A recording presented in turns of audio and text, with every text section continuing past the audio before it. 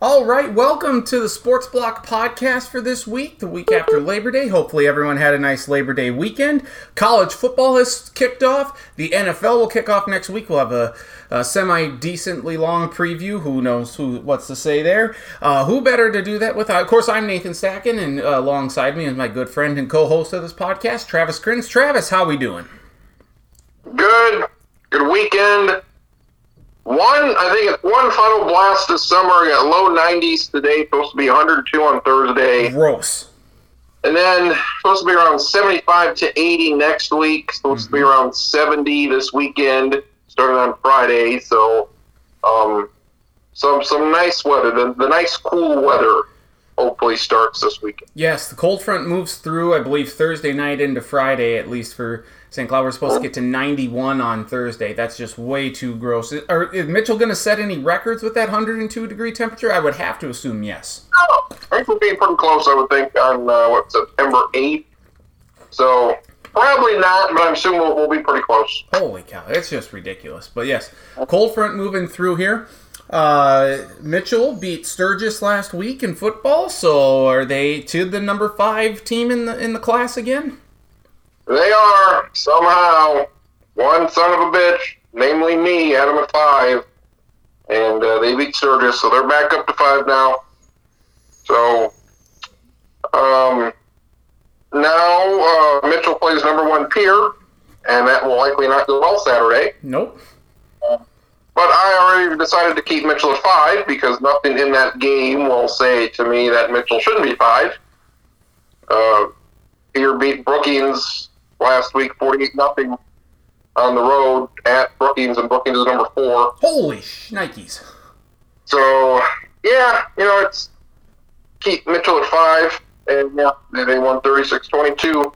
So, yeah, stupid polls there again. I know it's very early in the season, but would it be a pretty big upset if Pierre doesn't win state this year? Yeah, they should probably not lose a game. So they won it 5 years in a row. This would make it 6. West Central's the only one to do that 6 in a row from 2000 to 2005. Your West Central, my partial West Central. Your West Central, from when I was in 7th grade to senior year, they won it every year.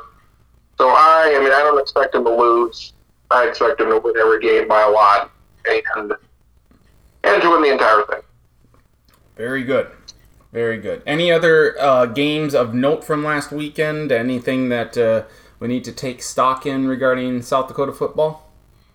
No, I'm going to go to Alexandria this week, which is 10, 12 miles west of here, for Hanson and Parkson.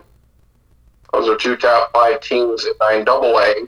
Okay. And did Hanson a few weeks ago when they were at Howard.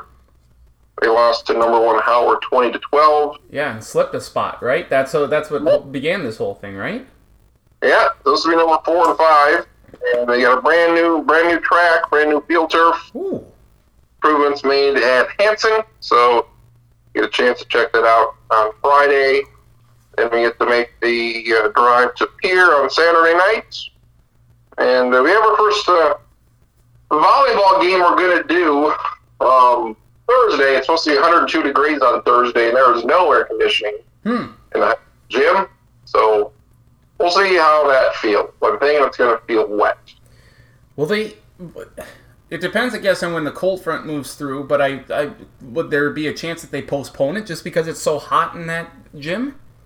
I asked today, kind of knowing they wouldn't. Like, how hot would it have to get for us not to have to play a volleyball game inside?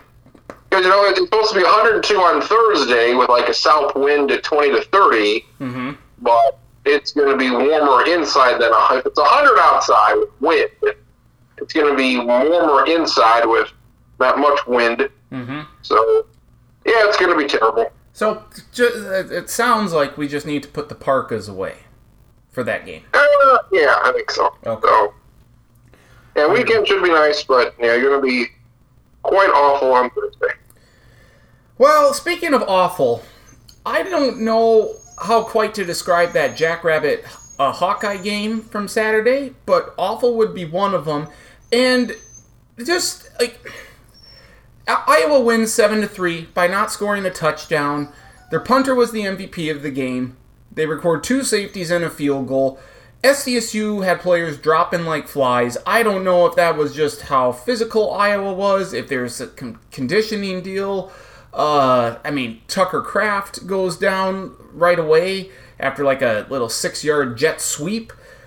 He's going to be out for a few weeks. It sounds like it's not too serious. It's an ankle knee injury, so he'll be back for when it matters most, which is good. But the offense really couldn't get anything going, but it didn't help that they kept getting pinned inside their own 10.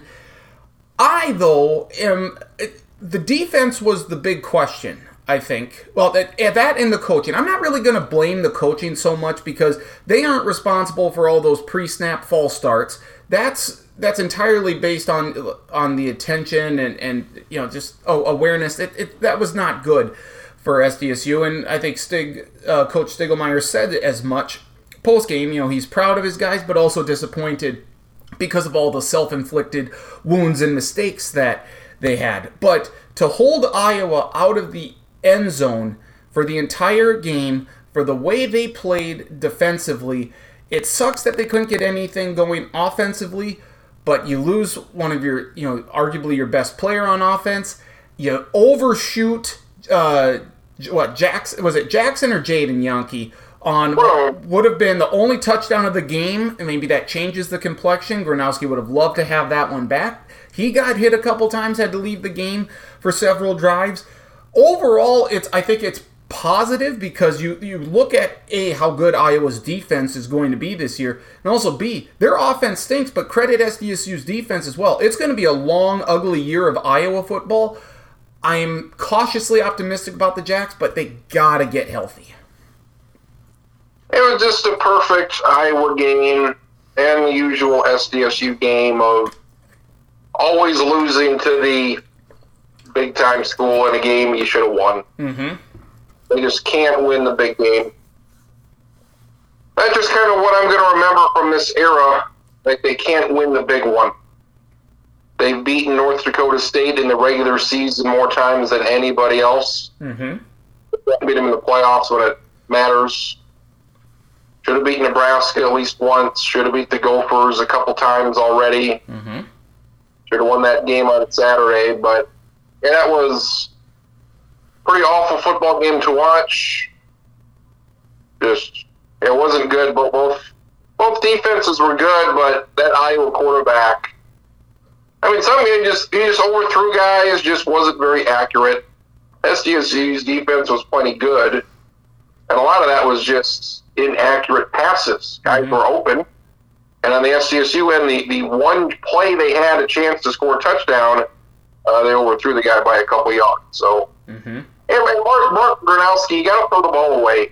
One of my pet peeves, throw the ball away. You've got maybe 4 seconds every play. If it's not there within 4 seconds, throw it away. Mm-hmm. It cost them the game, and you got to be more aware of the situation. Throw the ball away. If I'm an SDSU fan out of that, I'm disappointed that we lost, but I'm proud of how well the defense played and know that, okay, we get healthy. Yeah, the offense isn't going to look like this pretty much the rest of the year. Just the level of competition, how great Iowa's defense is.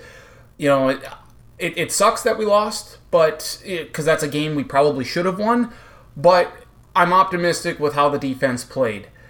If I'm an Iowa fan, yes, we won, but I'm looking at that like we barely beat an FCS team, even though they're one of the best FCS teams there. But how do we feel that we're going to fare against the Wisconsins, the Minnesotas this year? Like, this offense is absolutely dreadful. If I'm an Iowa fan, I'm sick. I'm like, I don't take any satisfaction or pride out of that win because it was so awful. Like, their defense, they'll be fine to do whatever, they usually do. Purdue shit the bed something fierce on Thursday. My Purdue squad. Yep.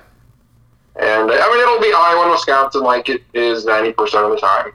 I don't care if they're down or this or that. Sure as hell isn't going to be Nebraska.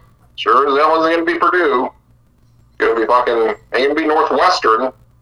Like, who else is left? Minnesota. Yeah, ain't going to be them. It's going to be Iowa, Wisconsin.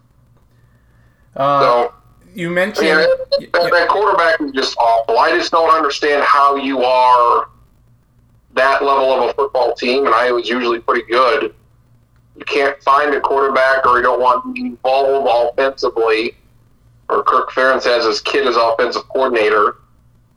It's like, you were number 2 in the country last year. So you knocked off Ohio State, and then the very next week you lost. Because you couldn't score. So, yeah, it's... So, I mean, some of these teams with quarterbacks, oh my God. Yeah. Clemson's quarterback, not good. Nope. Yep. Oregon has Bo Nix from Auburn. Jesus Christ. What the hell did he do? Auburn for Oregon to say, hey, we want this guy. It's like, no, that's not good at all. No. So you kind of touched on it with some of the other... Purdue shitting the bed against Penn State. That was not good at all. Utah crapped the bed something fierce against Florida. You mentioned, like, Oregon barely even showed up against Georgia. I mean, I thought Georgia was going to be good this year. I didn't think they were 46 points better than Oregon good. And Oregon drops from 11 to out of the poll. Well, I mean, to be fair, you lose by 46. Georgia was going to beat them by like 35 points. Beat them by like 46, but yeah, I figured that would be a game.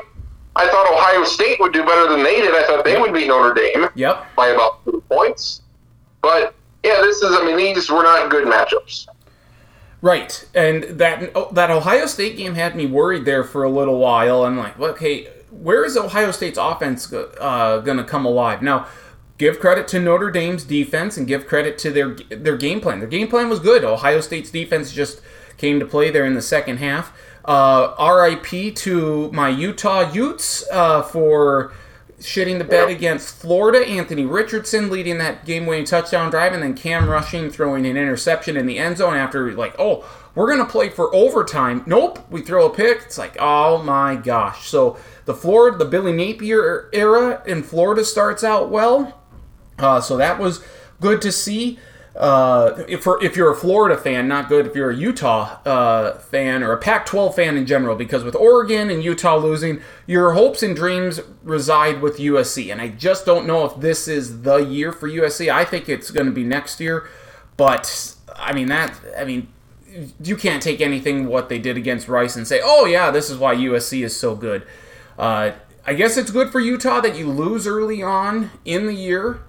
You could still run the table and probably be okay, but that's still not a good loss. And North Carolina State almost crapped the bed against East Carolina. Like, that's a game they should have lost. So for everyone touting North Carolina State, yes, you went on the road, played East Carolina, but that was not a good showing or good performance by the Wolfpack at all. No, they should have lost that game. Missed extra point, missed field goal. East Carolina let that one slip away. So, yeah, they dropped 5 spots to number 18. So, yeah, no thank you on North Carolina State. That should be an ugly-looking game in a couple weeks versus Clemson. Oh, my gosh, yeah. I will say that, like, DJ Uiagalelei had some decent throws at times in Monday night's game. I mean, it's a very up and down performance. I saw some better throws that if you would hope that his wide receivers could come down with that, or maybe puts a little more air under it. But when you look at that score and say, "Oh, Clemson just kicked the crap out of them, 41-10 out of Georgia Tech," it's like, no, actually, it wasn't all. The game was closer than the final score indicated. Clemson has some things to clean up. I mean, you got to go up there. I think they got a pretty good freshman. Mm-hmm. Go to him. Because this guy's not working out. The standard for Clemson should be to make the playoffs and compete for a national title, and I don't see that happening with this guy. And then Sunday night, I think the honeymoon era is over for Brian Kelly already, or if not, it will soon be over, because that was a dreadful-looking performance by LSU against a Florida State team that looks to be improved, but still... LSU playing practically in their backyard there in New Orleans. I mean, you should play a little better. Jaden Daniels, the Arizona State transfer, wasn't great. And yet they drive down the field, down by 7, drive 99 yards for a game-winning or a game-tying touchdown in 1:20. Things are looking good, and they get an extra point block. That's LSU. So, I mean, if I'm an LSU stick that we might be 8-4, 9-3, like, oh yeah, this is what Brian Kelly can do. You're gonna be lucky to go to a bowl game based on what I saw Sunday night against Florida State. Like, this is just not a good LSU squad this year. Too inconsistent offensively. I'll give credit to Florida State. They look to be a little more improved from last year. Maybe this is the year they can win 8-9 games. But if I'm LSU, it's like, whoa, what was that? And again, their quarterback is awful. Jaden Davis, or Daniels, the guy from Arizona State. Yep. Like, he wasn't good there. He was 26 of 35 for barely 200 yards. So with 35 times, he get 209 yards. Not good. Ran the ball a lot. That's the only thing he can do well.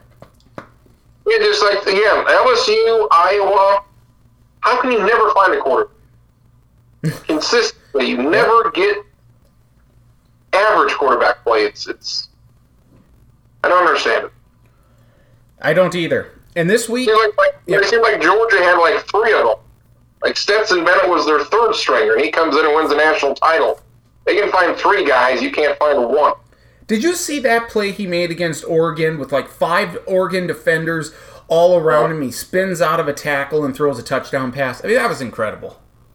Yeah, Georgia and Alabama. Somebody played for 3rd place here. Yeah, same old stuff. We'll get to week 2 here in a moment, but first, let's recap. I'm going to give you 2 out of 3 for last week here. Your game of the week was Penn State at Purdue. Purdue show me something.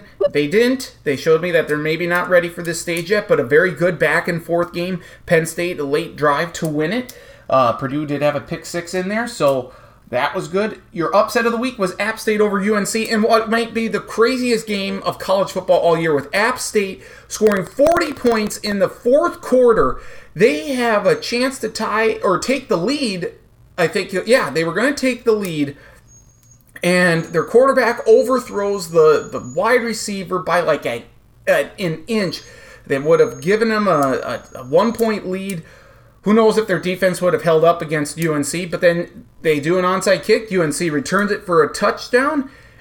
Oh, maybe you should have just gone down, because App State drives down the field, scores a touchdown with 9 seconds left. They try and go for 2. The quarterback doesn't get in by like inches. So App State loses 63-61.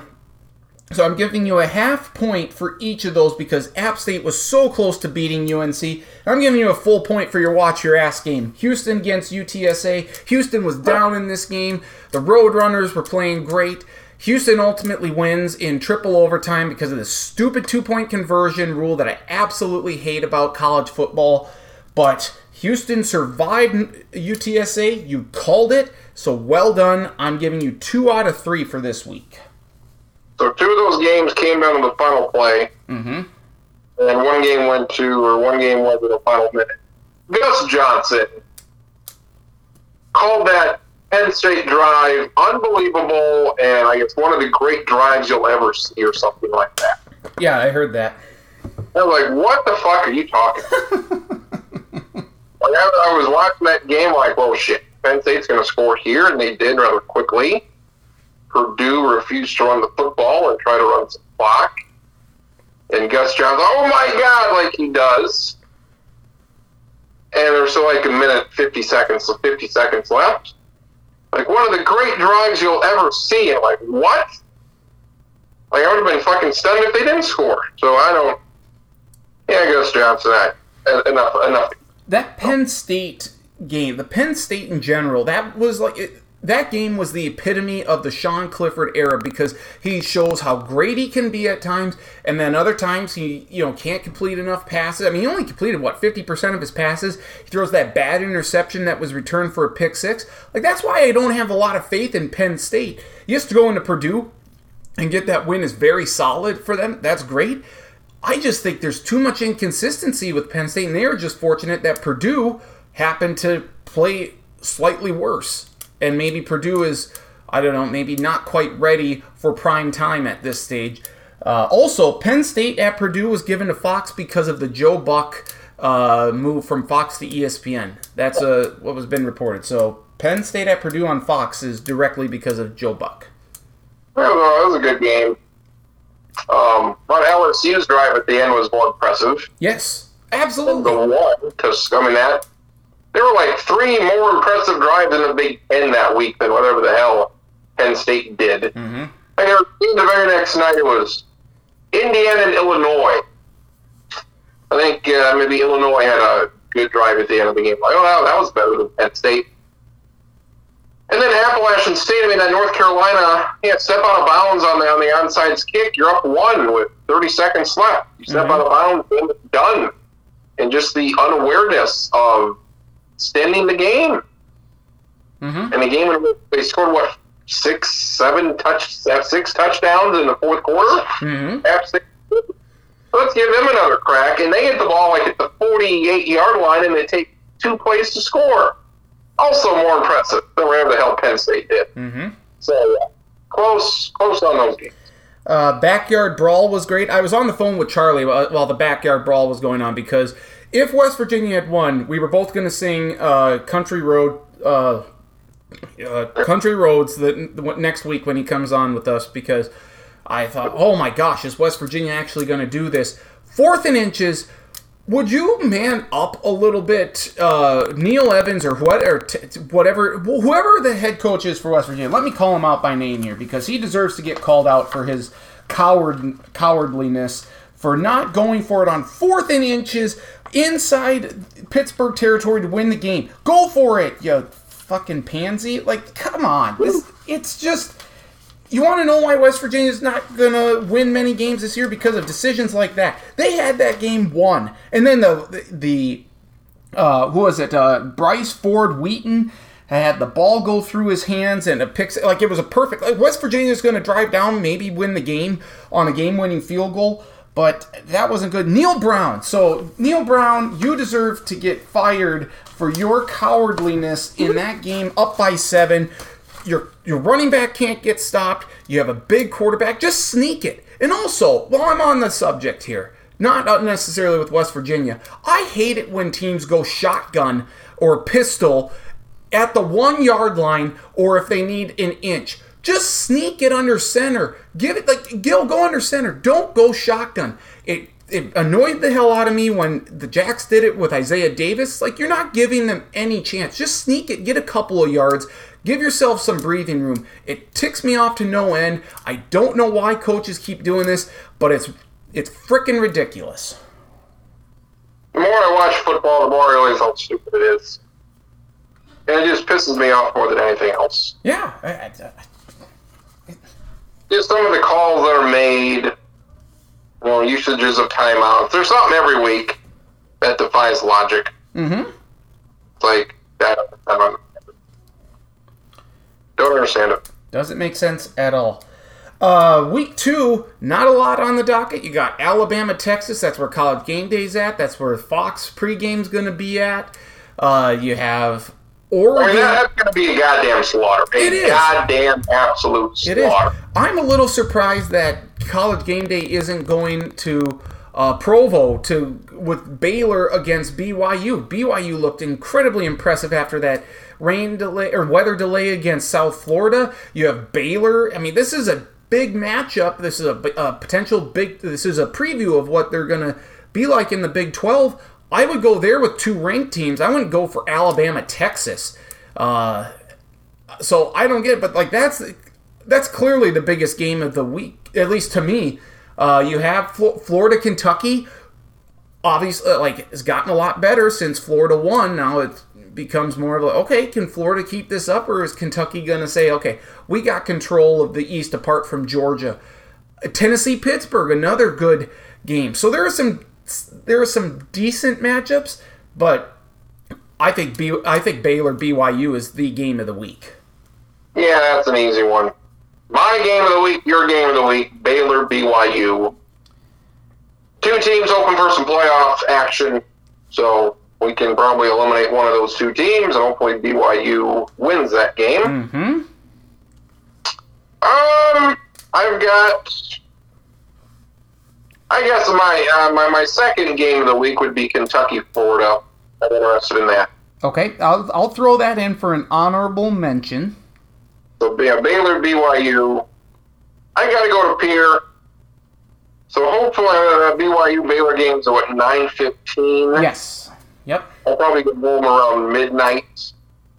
I'll probably tape that and watch it tomorrow. Watch it Sunday. It should be fairly easy not to see what is going on in that game, hopefully. So I could watch that during Sunday. What's your upset of the week? We got two. All right. And Texas Tech is going to beat Houston. Whoa! Even though they're starting quarterbacks out. Does that matter? Sure. Houston didn't show me anything. Okay. Yeah, I do like UTSA, but Texas Tech over Houston, and I also like Arizona over Mississippi State. Oh, all right. Arizona is a 11-point underdog at home. I'll take Arizona to win. I'm not going to lie, what they showed me against San Diego State, the other SDSU, makes me more optimistic that they actually might be able to beat the Bison. I don't know if it's going to happen or not, but I wasn't expecting that sort of performance by Arizona against the Aztecs. They had a good new stadium there in San Diego. Good little stadium. Mm-hmm. And how about your watch your ass game of the week? My watch my ass game of the week. I'm going to go App State again at Texas A&M. Team I hate. They may lose by 20, but I'm going to go App State at A&M. See if they can do something 2 weeks in a row. I'm sensing a theme here a little bit. We got an upset of the week last week with App State. The watch your ass game was Houston. This week, we're just flipping them around. You got Texas Tech beating Houston and App State at A&M. Watch your ass. So we'll see. Maybe there's a theme here throughout the year. So that's week 2. Your Kansas team goes to West Virginia. Play well, Kansas. Have a good showing. Don't embarrass yourself. It's also going to be a long year in Blacksburg. We're losing to Old Dominion. We're throwing interceptions left and right. We're having field goals, attempts go right, high snaps, getting a pass interference, which I don't agree with at all, that negated a first and goal, could have gone up 14-3, wouldn't have had the issues that we had, like getting stuck in an elevator after halftime. It's going to be a long year in Blacksburg. Yeah, that was another game. The second time they lost to them here recently. So. Yeah. Quit scheduling Old Dominion. Yep. That's for damn sure. Stop it. All right. So that's college football. Also, yeah. On Friday, it looks like we're going to get a 12-team playoff. Oh yes, yeah, that got approved. So all they talked about it last year. It didn't happen. Mm-hmm. It was announced on Thursday. We're going to meet tomorrow, and we're going to have a 12-team playoff in maybe as soon as 2 years from now. All of a sudden. So good for. Why can't we just settle on 8? Let's have a slow progression towards this. Have the 6, have your 5 power conference winners, have the at-large, the non-power 5, and then have 2 wild cards. Why do we have to go from 4 to 12? We don't need that. We don't need. You're going to get Georgia against Oregon and lose 49-3. Yeah, that's a lot of entertainment. I don't know if we're going to settle at 16, but more teams the best. Say no more than 16. So 12 is good because I hate that the top 6 conference champs get in. I hate that. Mm-hmm. Because last year Georgia would have been the 5 seed. And they were clearly no worse than the second best team in the country. If you're going to 16 eventually, then you have to have all conference winners in there. Like, I just want to see it. Just give them... Never going to happen. Never going to happen. I know, it should, but... They're giving them, they're giving the group of 5 one spot. So 6 conference winners get in. So, one of those non-top 5 conferences are going to get a team in. So, I'm fine with it. Top 4 get a bye. First rounds at conference sites. Pretty simple. So, we'll see if this changes anything, because I am beyond tired of the same handful of teams just getting in this thing every year. So, I am too. Maybe upsets will never happen, but we'll see. I am too, but I just thought that 8 would be nice. I don't think it's almost like we're going to. We're going to stay at 4. 4 is the right number. And I'm like, let's go to 12. Like, can we have a natural progression here? Like, let's see if 8 does well enough, and then if people are, if the same 8 teams get in like 2 or 3 years in a row, then say, okay, maybe we do need to expand to 12. Like, I feel like you need to have a natural progression. 8 would have been a nice number. It's all about the dollar, and it's all about money. So, all right. So that is important. Who is it? Greg Sankey, the commissioner of the SEC, he doesn't see this starting until 2026. We'll see if that happens or not. But, I mean, obviously the SEC kind of leads the way or dominates things, or at least they used to. The Big Ten might be doing that now. But the SEC should get at least 3 teams every year, and sometimes maybe 4. Mm-hmm. So that'll be great for them. Yep. So that's college football for this week. We'll talk plenty more college football next week. Let's go to the Diamond here. The Diamond in the court before we get to the NFL, and then I guess anything else we have to look forward to. I don't know what to make of the Twins. It's nice that the Indians lost 5 of 6 games, 6 of 7, whatever, at home against the Orioles and the Mariners. If the Twins would have liked to show up for the first 2 games against the White Sox, that would have been preferable. Expect them to lose against the Yankees. I don't know what we're looking at here with this team. It's a wild card's out. I mean, they're 6.5 games back of the 3rd and final wild card spot. I mean, the Rays are on fire right now. The Mariners are playing well. The Jays are playing well. Like, those are your 3 teams. Baltimore can try and stay in the mix. For the Twins, it's just the Central. It's good that they're going to stay within striking distance of Cleveland, but this is a huge weekend coming up for them with the Guardians coming to town. Yeah, I mean, it's going to come down to these head-to-head matchups. Those 2 games they blew back in June and July, and that hurts right now. And the game against the Yankees tonight have been... Oh, good. Can you get one of these? Hopefully again. Rocco Baldelli, I would like him fired, or whoever the hell is in charge again of the bullpen, because it's a waste of my time to follow this team anymore. They put in their new closer, Jorge Lopez, in the 9th inning, and he proceeds to fucking walk everybody and hit people. And it was, Friday night, a ridiculous ending against the White Sox. I've never seen it before, where he hits a guy to load the bases, and the White Sox get all upset. Yeah, why? It's like, he just loaded the bases in a tie game in the 9th, you fucking idiots. Like, what the... It was, like, up by his shoulder. He had no control over his pitches.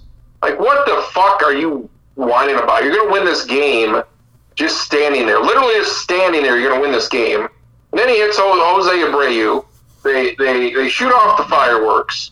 But then they replay and say, no, didn't even hit him, it hit his bat. So we got to do this shit again.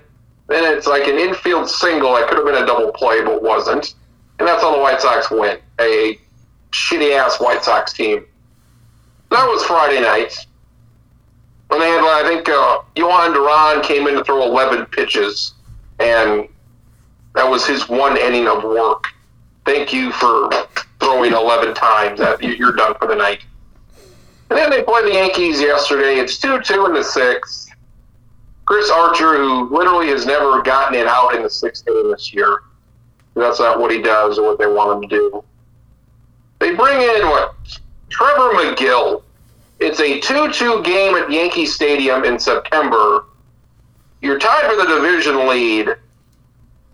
You bring in Trevor McGill to protect the lead in the sixth. Or protect the 2-2 tie. He proceeds to give up a hit and then a home run to Aaron Judge. And that's that. Like, why the fuck do I watch this team if we're going to continue to send out our fifth best reliever in the sixth inning because every game from now on is a must-win game. Mm-hmm. They're not trying to win. If they say they are, they're fucking idiots. Because they're not. But if they ever get in a playoff situation, it's like we play Houston or the Yankees or who the fuck ever, Seattle in the playoffs. We're going to be tied at 2 in the fifth inning after Chris Archer throws 5. We're going to bring in fucking Trevor McGill to protect the lead. Like, fuck you. I've seen this for too many years. I still think they're making the playoffs. They're winning this division. They got to beat Cleveland. Not saying it's not going to be difficult, but just beat fucking Cleveland. You've done it many times before. So, yeah, it's going to come down to these Cleveland games. Cleveland's got a 6-game series against Kansas City at the end of the year. They play them 6 days in a row. Yep. So, we'll see what happens, but... You almost need the Twins to have a 2-game lead going into that series, right? I mean... You just go, the Royals can win a couple. I mean, Cleveland's been garbage. Couldn't beat Baltimore or Seattle if they wanted to. Mm-hmm. Well, they had a 5-game losing streak. Seattle just ransacked themselves fierce. That basically wrapped up a playoff spot for the Mariners. Mm-hmm. So, that's where we're at. Hopefully, you get games postponed versus the Yankees, or maybe you pull out one out of your ass. Then, yeah, you have to beat Cleveland. So, I think I'll have to look back here. We still have a long ways to go for October, but I believe apart from the Central Division, I'm going to nail 6 of the 7 AL teams. Yankees are trying to lose it here, but they sure got them down to 5. Yep. They made a run. You know what's a great way to get well though? If you're the Yankees, play the Twins. And that's what they're doing. So, are the Mets choking away the NL East, or are the Braves just playing really good right now? Like, I feel like it's maybe a combination of two. The Braves are really good, but the Mets, I mean, that lead is down to 1. The Mets had this division almost, I mean, it was a sizable lead there early on. What's going on here with this division? Are the Braves going to actually win the East? Braves are just really good. Mets are on pace to win 102 games, so they're not choking at all. I just meant the division lead. Just on and on. I mean, no division has 2 teams this good. Okay.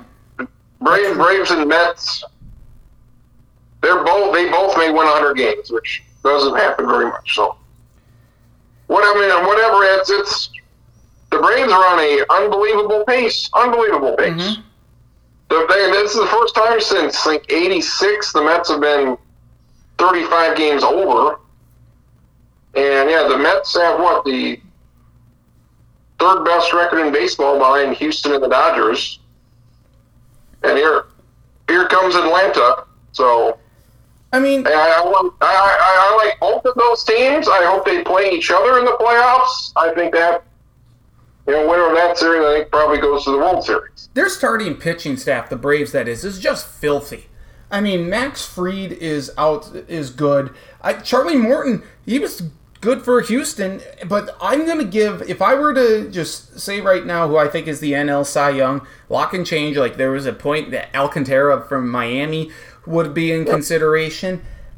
It was that other guy, who did we just mention the other, he plays for the Dodgers, Tony Gonsolin.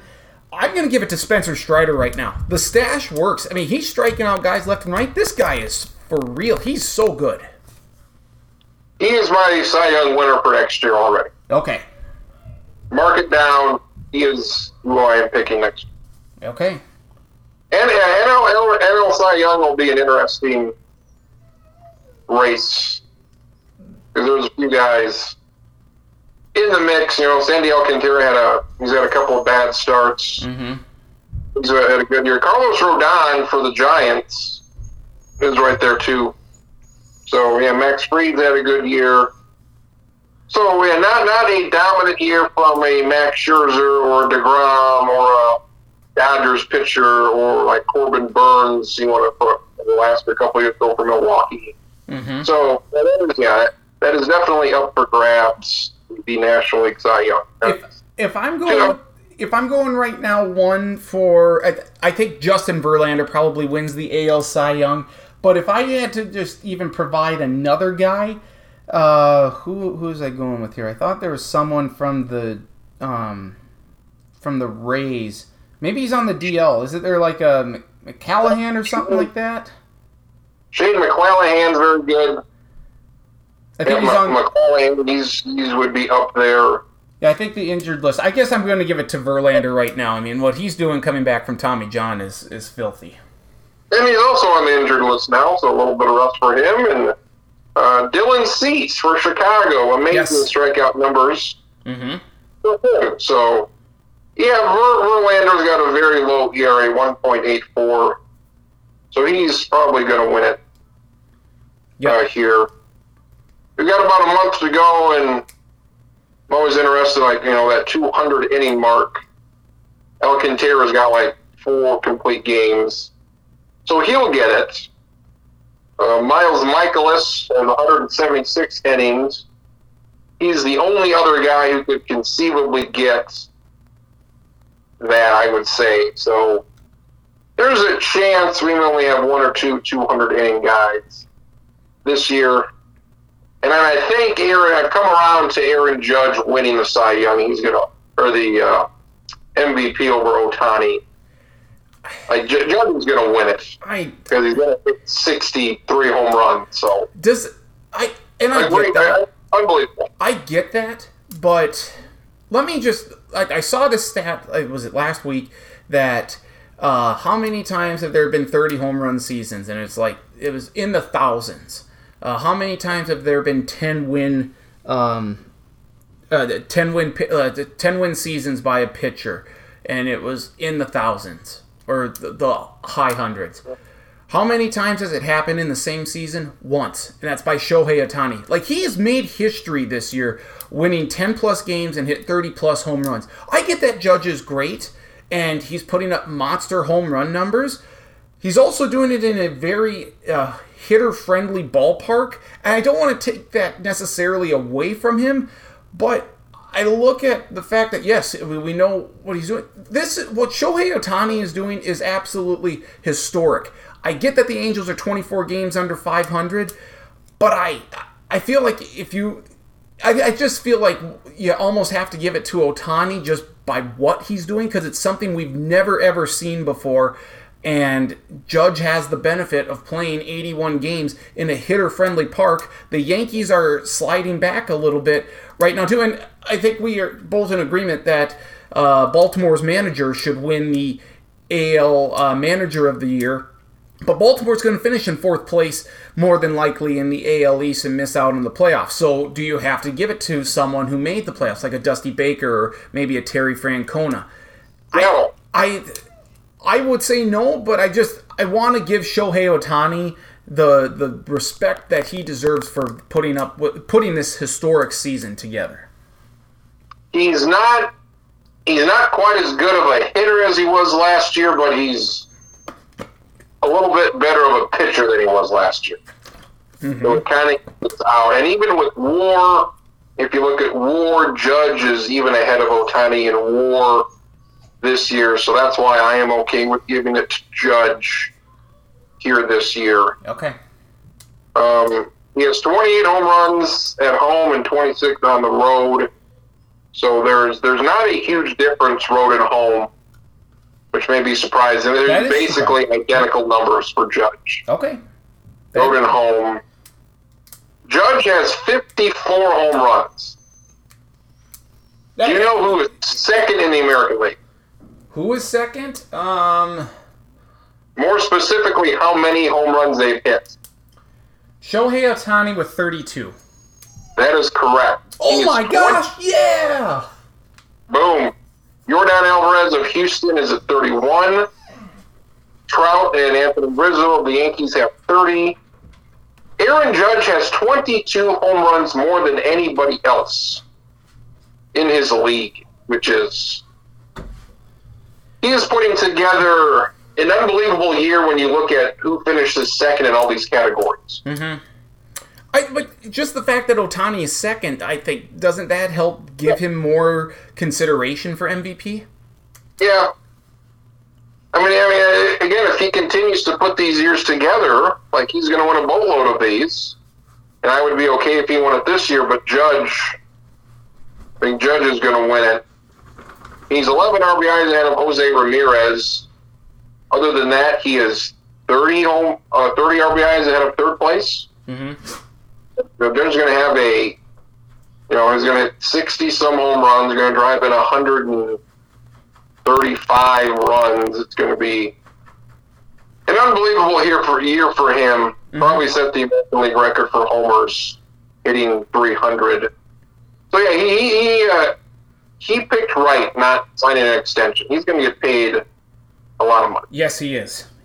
And more than likely, the Yankees will be that team that gives out the contract. But you know what? We've seen the Mariners dish out a ton of money. The Padres, I mean, who's to say the Padres won't try and do something crazy to lure him? I doubt it, but, I mean, there will be teams out there that can do it. So that's what's going on in baseball right now. Do want to mention that Donovan Mitchell, Spider, got traded from the Jazz to the Cleveland Cavaliers last week. 4 first-round draft picks, Lauri Markkanen, Colin Sexton, Ochai Agbaji from national champion Kansas, and 2 pick swaps were part of this deal. And I saw some people in the Minnesota media market saying, why was it so bad that the Timberwolves gave up 5 first-round picks, including Walker Kessler, for Rudy Gobert, and everyone was trashing them, but everyone's praising the Cavs for what they gave up for Donovan Mitchell. And I think it's pretty easy that Donovan Mitchell is a better player than Rudy Gobert. And also, look what the Jazz got back. Colin Sexton is a pretty good guard. He's young, so I think that's good. Lauri Markkanen, he has some potential, no doubt, kind of a bigger guy. I mean, Danny Ainge is doing exactly what he did with the Boston Celtics all those years with stockpiling the draft picks, and that's how he got like Jason Tatum and Jason Brown and all those guys. It didn't translate or hasn't translated yet into a championship, but you're just following the same blueprint. So I think in this case, while it is a pretty steep price for the Cavs, I understand why some people are praising it more than they were with what the Timberwolves did for an older Rudy Gobert. Yeah, Utah just kind of decided, we've gone as far as we can go. We've peaked. We're going to trade our 2 All-Stars away. So, yeah, I mean, I like Cleveland, what they're doing. When LeBron comes back in a couple years old, they'll be nice. So, yeah, good for Cleveland to go. I mean, they were only what they were like 8 or 9. They were the 9 seed last year, only a couple games out of the 6 seed. So, and they were in that discussion before injuries kind of derailed their season. So, I mean, they'll be in the mix. Maybe a top 5 seed, maybe that 5 seed. I like the Timberwolves thing because we were kind of off in the summer and people weren't real excited about Rudy Gobert and how much they gave up for him. It's going to help their defense. I mean, yeah, help the defense. That was a big improvement last year, so that continues to go well, you would think. Timberwolves usually don't draft worth a shit. I mean, they've got Towns, they've got Anthony Edwards. Those 2 have worked out. Other than that, there's not a whole lot of great draft history with the Timberwolves. So with these draft picks that you hope are pretty high in the draft because they're going to do well. And I will never fault a team for trying to win. Try to go for it. You're the Timberwolves. You rarely make the playoffs. You feel like you can maybe make a run here in the playoffs these next couple of years with the guys you had. You should have beat Memphis last year. feel like the West is maybe there's a spot there for you somewhere. So go for it. You add Rudy Gobert, sure, yeah, defense, rebounding, all that stuff. I'm fine with them giving it up. If their peak is probably winning a playoff series and getting to the second round maybe once or twice. If that's it, if they do more than that, then I think they win that trade. But I'm fine with them going for it and trying to improve and trying to get something done. We can look at this later on as the season gets closer. I mean, clearly the Grizzlies are one of the best in there. The Warriors, the Clippers should be vastly improved this year with the additions like of John Wall and a healthy Kawhi Leonard and whatnot. Dallas is consistently in there. Oklahoma City's got a lot of potential. Denver's going to be good. But Minnesota's right up there. I feel like they certainly gave Memphis all they could handle in that series. I feel like Minnesota has a chance to make it not just out of the first round, but they could make a Western Conference final here if the right matchups kind of work in their favor. The West is not nearly as difficult as it has been in previous years. The East is kind of getting to that point now where you have a lot of good teams. Where are the great ones? Tough to say. But the West has gotten, I would say, easier than what we've seen in previous years. Yeah, it's kind of interesting how that has changed here the last couple of years. I'm done with Phoenix because Phoenix is just kind of like the embodiment of Chris Paul's career where he's gotten close. Mm-hmm. So many times with Houston, and he's right there in the conference finals, and he's nearing 40 years old, so Phoenix had their shot, and Golden State might be good enough to win one more in this run. Mm-hmm. But you look at everybody else and all right, who's it going to be? Is it going to be Memphis? Is it going to be Minnesota? Who's going to be that next team in the West? Nobody really. Is it going to be Dallas? There's plenty of opportunities for a couple of teams to be that next dominant team. Mm-hmm. No doubt. Anything else we need to get to before we get to the NFL? No, busy time of the year. Everything's going on. We're back at it. So. Mm-hmm. So let's begin with our NFL preview here. Well, let's just start in. You know what? We're going to start in the NFC because that's the least interesting of the two conferences. Because we've never seen a division like what we're going to see with the AFC West. So I want to spend a little more time on that. Well, let's go alphabetical order here. We'll go with the NFC East first. And I look at what Dallas has lost with Amari Cooper leaving, Michael Gallup hurt. They lost some other wide receivers. Ezekiel Elliott's getting older. Where are the offensive weapons for Dak Prescott this year? You have CeeDee Lamb, that's great. That defense is going to be good. But Dallas, I'm just a little hesitant on them. I'm not going to pick Washington to do shit this year. I think Washington has a chance to be better because I like Terry McLaurin. I like, if Curtis Samuel can stay healthy, he's good. Antonio Gibson at running back, Brian Robinson Jr. at running back, Chase Young at defensive end. Washington's got good players. You know who else they have? Carson Wentz. He sucks. Washington as a franchise sucks with everything going on. I don't wish well on Washington at all. I have Washington finishing 4-13. Will they be better than that? Yes, more than likely. The one team I think I have a little bit better than what I should, I have the Giants at 7-10, more than likely 6-11. We'll see what Daniel Jones can do. I don't trust the Giants. The team this year, though, that I'm kind of all in on, the Eagles. You get A.J. Brown, you pair him with Devontae Smith, they ship Jalen Reagor out of town, Dallas Goedert, Jalen Hurts is fantastic. I just like what the Eagles have offensively this year. I think defensively they'll be okay. I have the Eagles winning the NFC East at 12-5. Yeah, it comes down to the Eagles and the Cowboys.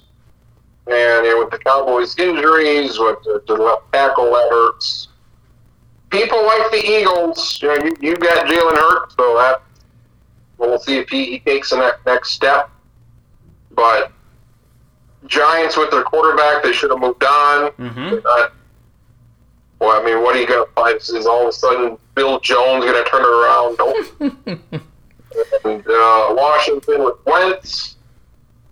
Carson Wentz is one of those guys where his numbers don't look terrible, but when you really break it down, they are really bad. When you take a deep dive into some of the things he does. So, yeah, they're non-competitive.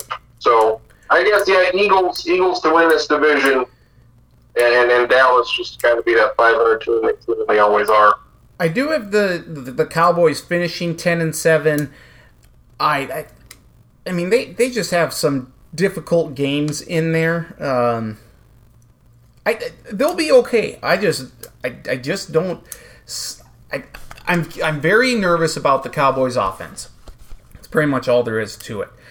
On the NFC North, we'll spend a little bit more time here. Love the Vikings. They're our team, even though we don't really want them to be some of the time. But this is a dawn of a new era. Kevin O'Connell is there. It's a new offensive approach. The defense, they're going to do 3-4 with some 4-3 base. I think we don't really know what to expect from this team. Don't look at the preseason because they didn't play anyone of note anyway. Justin Jefferson is going to just explode even more than what he has. I'm just praying that he stays healthy because I think he can have a Cooper Kupp-esque type year in Kevin O'Connell's system. You're going to see him run more reverses, jet sweeps. He's going to throw a few passes, I believe. Adam Thielen good. You got KJ Osborne. Tight end, can Irv Smith stay healthy? That's the key. The trio or quadruple, the quad that they have in the backfield is insane with Nwangu, who's one of the best kick returners in the NFL. You got Dalvin Cook, an insurance policy with Alexander Madison. I'm a little surprised they didn't trade him. I think we talked about that a couple weeks ago. Ty Chandler, the rookie. Like, this offense is absolutely loaded. So how are you going to stop them? Well, the Green Bay Packers have one of the best defenses in the NFL. And they're going to need that. I'm curious to see what the Packers can do without all their wide receivers. I think they're going to be far more reliant on the ground game with the big quad, A.J. Dillon. They're going to throw more passes to Aaron Jones, so kind of split combo there in the backfield. I think the Packers are going to be really good. I'm not going to distrust Aaron Rodgers at all. But I'm also curious to see what the Vikings defense will do. I think just overall, it's situational football. And Terrence Newman mentioned it on a podcast last week that everyone was so fearful around Mike Zimmer of like getting yelled at. It was just a toxic environment. The devil is gone, essentially, I think is what one unnamed Viking or executive said of Mike Zimmer. He's out of the building. It's a breath of fresh air. I think this all comes down to probably New Year's Day between the Vikings and the Packers. I think the Packers ultimately win this division. The Bears stink at 3-14. And the Lions, I have them with 7 or 8 wins. I have them at 8 wins. 7-10, I think, is good. But 8-9, watch out for this Lions team. Amon-Ra St. Brown had 5, he was top 4 wide receivers last year in terms of catches and targets the last month of the season. Lions have something going here. I'm kind of believing in the Dan Campbell hype a little bit. Not ready to quite compete for a playoff spot. It's going to be between Green Bay and Minnesota for that. I usually don't watch Hard Knocks, but I watched it this year, and I think it wasn't great or anything, but yeah, the Lions should be all right. Felt good to see them a little bit. Yeah, Packers to win this division. I don't know what the Vikings, I don't know, same old shit. Mean old Zimmer's out of there, so I guess folks can not get their assholes in a bunch now. Defense has got to be better just by just being better, for Christ's sake. I mean, it was awful last year. I don't, like the offense, I don't know how much better it can get.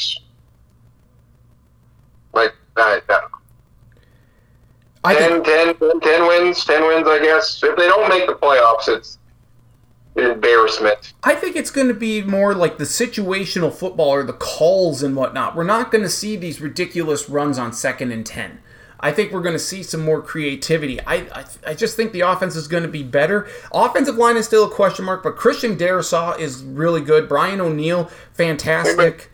Darrisaw is going to take that next step forward. It's going to come down, I think, to the center. The interior line, Garrett Bradbury, get out of here. That's what it's going to come down to.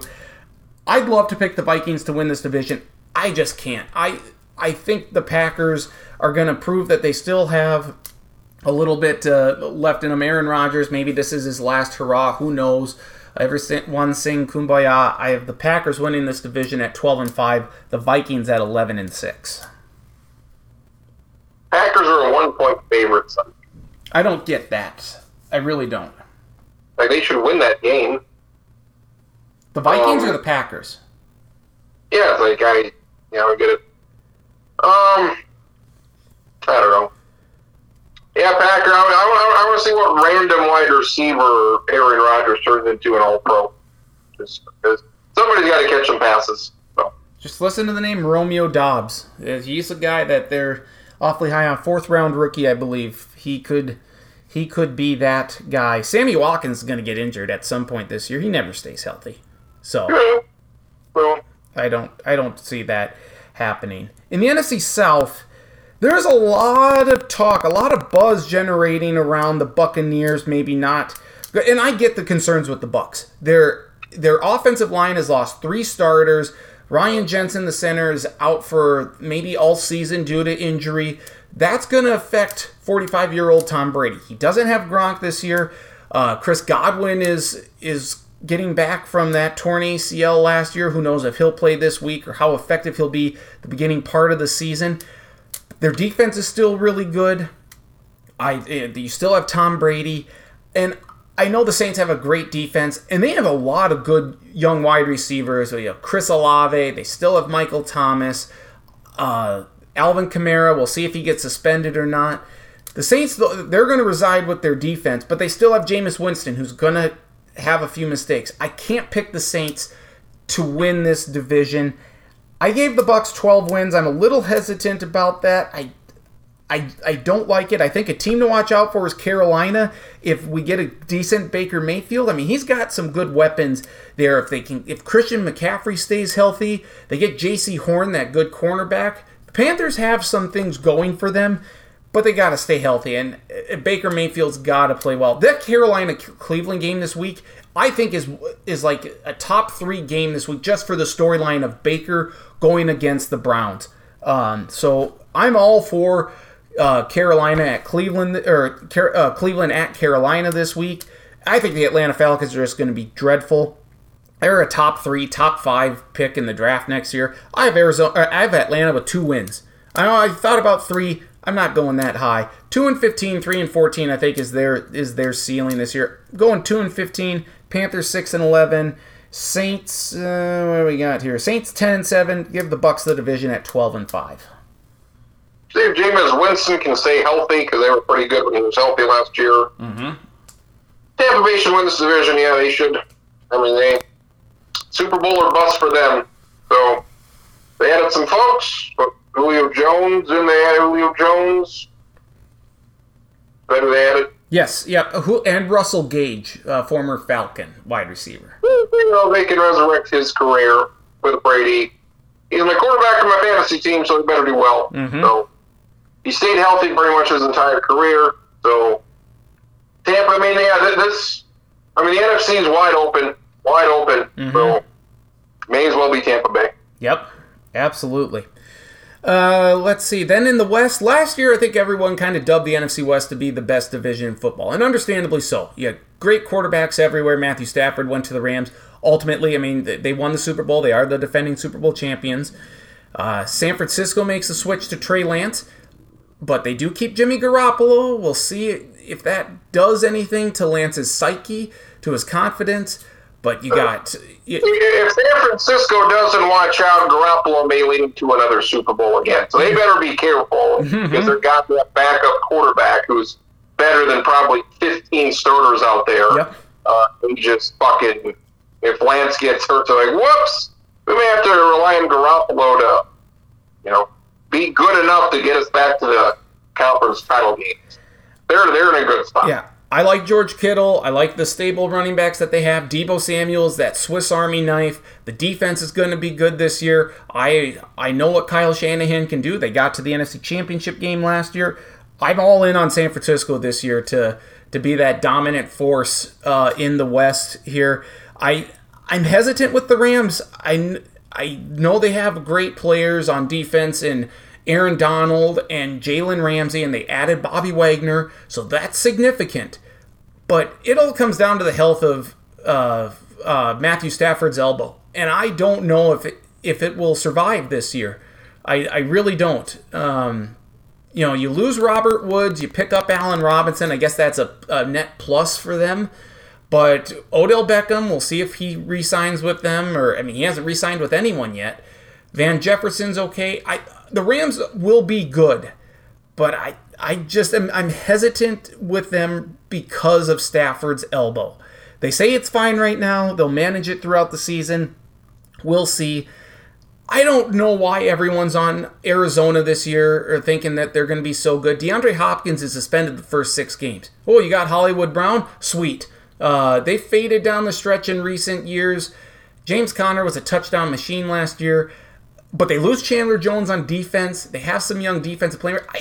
I can't go in with Arizona this year. And Seattle stinks. Seattle's just going to be awful. 4-13 for the Seahawks. I have the Cardinals at 7-10. Will they be better? Probably.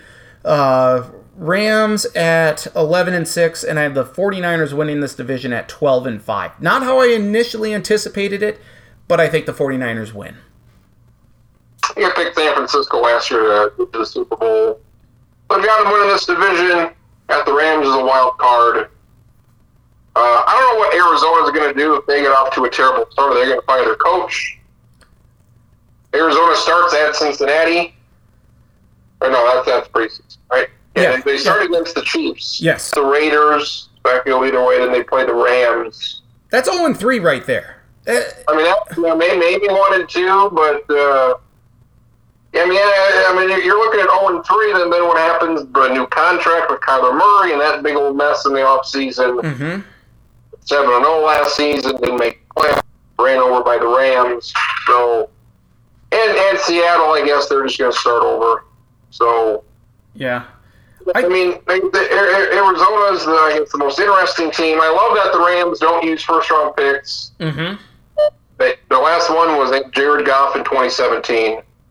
They don't have one next year either, and it ended up working out. So I like that because there's so much emphasis put on draft picks, and they said, I don't give a goddamn about my draft picks. Mm-hmm. I'm going to trade for Von Miller and Stafford. I'm going to trade for all Beckham. I'm going to trade for all these guys we know are good. Mm-hmm. So I like that. It's a different strategy. Both things can work. I like that. It did work. But, yeah, they are, I would say, not a strong Super Bowl repeat champ. Usually you got most people saying, well, they're going to repeat as champion, and it never happens. It's very rare to get back-to-back Super Bowl champions. But, yeah, really nobody's picking the Rams, even to get back there. Yeah. And I think that's a good point regarding the Cardinals' schedule here, and one of the reasons why I have them at 7-10. You start out with they have to play the AFC West this year. That's incredibly difficult going against Kansas City and Vegas. And some of my reasoning with how I picked some of these schedules or the records of some of these teams here is how big of a home field advantage do you have? The Chargers don't really have a home field advantage. For that matter, the Rams don't. The Cardinals certainly don't. Half their stadium is filled with fans from the other team. So I look at some of that in factoring who they're playing, and Kansas City's going to run over them with the fans. It's going to be all red.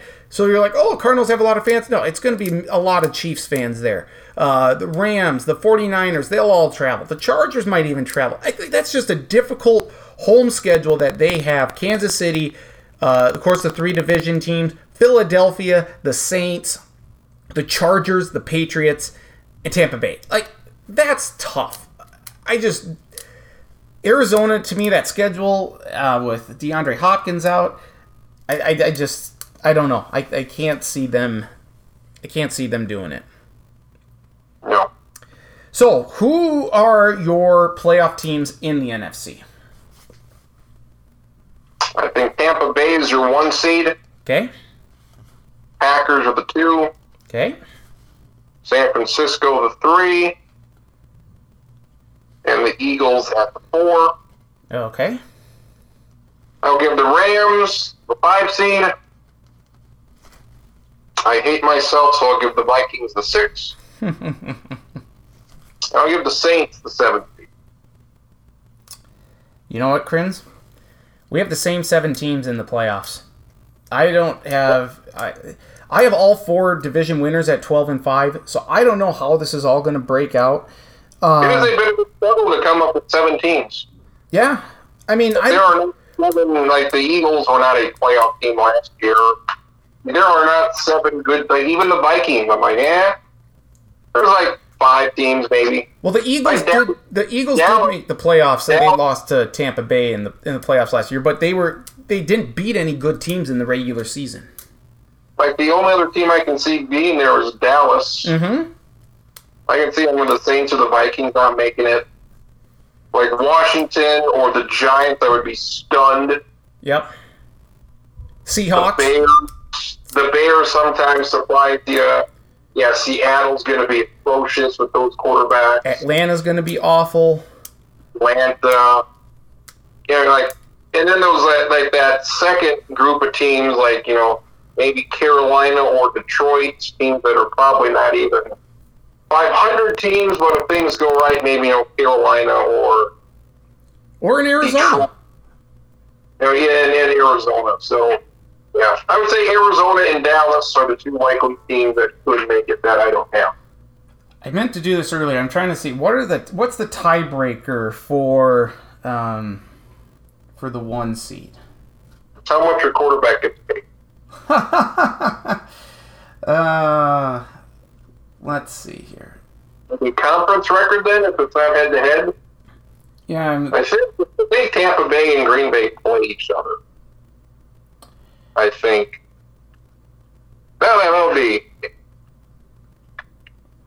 I assume it's conference record. So yeah, week 3, Green Bay is at Tampa. Yep. So I think you're right. I think it's conference record or division. I'm looking here. Green Bay. They play the Rams. They also play the Eagles in Dallas. So hopefully there's no tiebreakers. I have the Packers with 3 conference losses at 12-5. I have the I have the 49ers with 1, 2.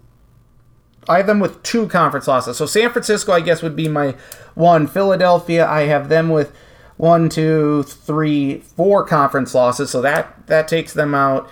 And then Tampa Bay, I have them with 1, 2, 3, 4 conference losses as well. So by that virtue, I will go with San Francisco as the 1. I will go with Green Bay. I'm going with San Francisco as the 1, just with the road stuff. I'm going to give Green Bay 2 by virtue of that. And then Tampa and Philly, they don't play each other this year, so I think does it go down to divisional losses? And I have Philly with 1 divisional loss, and I have the Bucks with 2, so I'm going to give Philly the 3. I'm going to give Tampa Bay the 4. The 5 seed, does that come down to whatever? I mean, I'll give... Where are we at here with the Rams at 11-6, honey? 1, 2, 3, 4. 4 losses in conference. I have the Vikings with 1, 2, 3 losses in conference. So I'll give the Vikings the 5 seed at 11-6. I'll give... What a pleasure it will be to play fucking Tom Brady in the playoffs. We haven't had that. And I'll give the Saints the 7 seed. So same teams, only slightly different. I have Tampa Bay beating San Francisco for the Super Bowl up here. God, I hate this because... I mean, Green Bay's not going to do a guy. I mean, what a pleasure it is every year just to sit on back on a cold January night, just watch the Packers defecate all over themselves against. You're going to talk about, underachievers. So.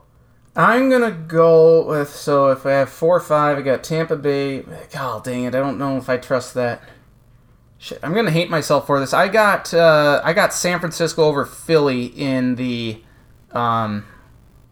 NFC Championship game. And you have Tampa Bay over San Francisco? Yep. Okay. I probably should do Green Bay here. No, we're gonna go. No, you don't. No. Green Bay, no.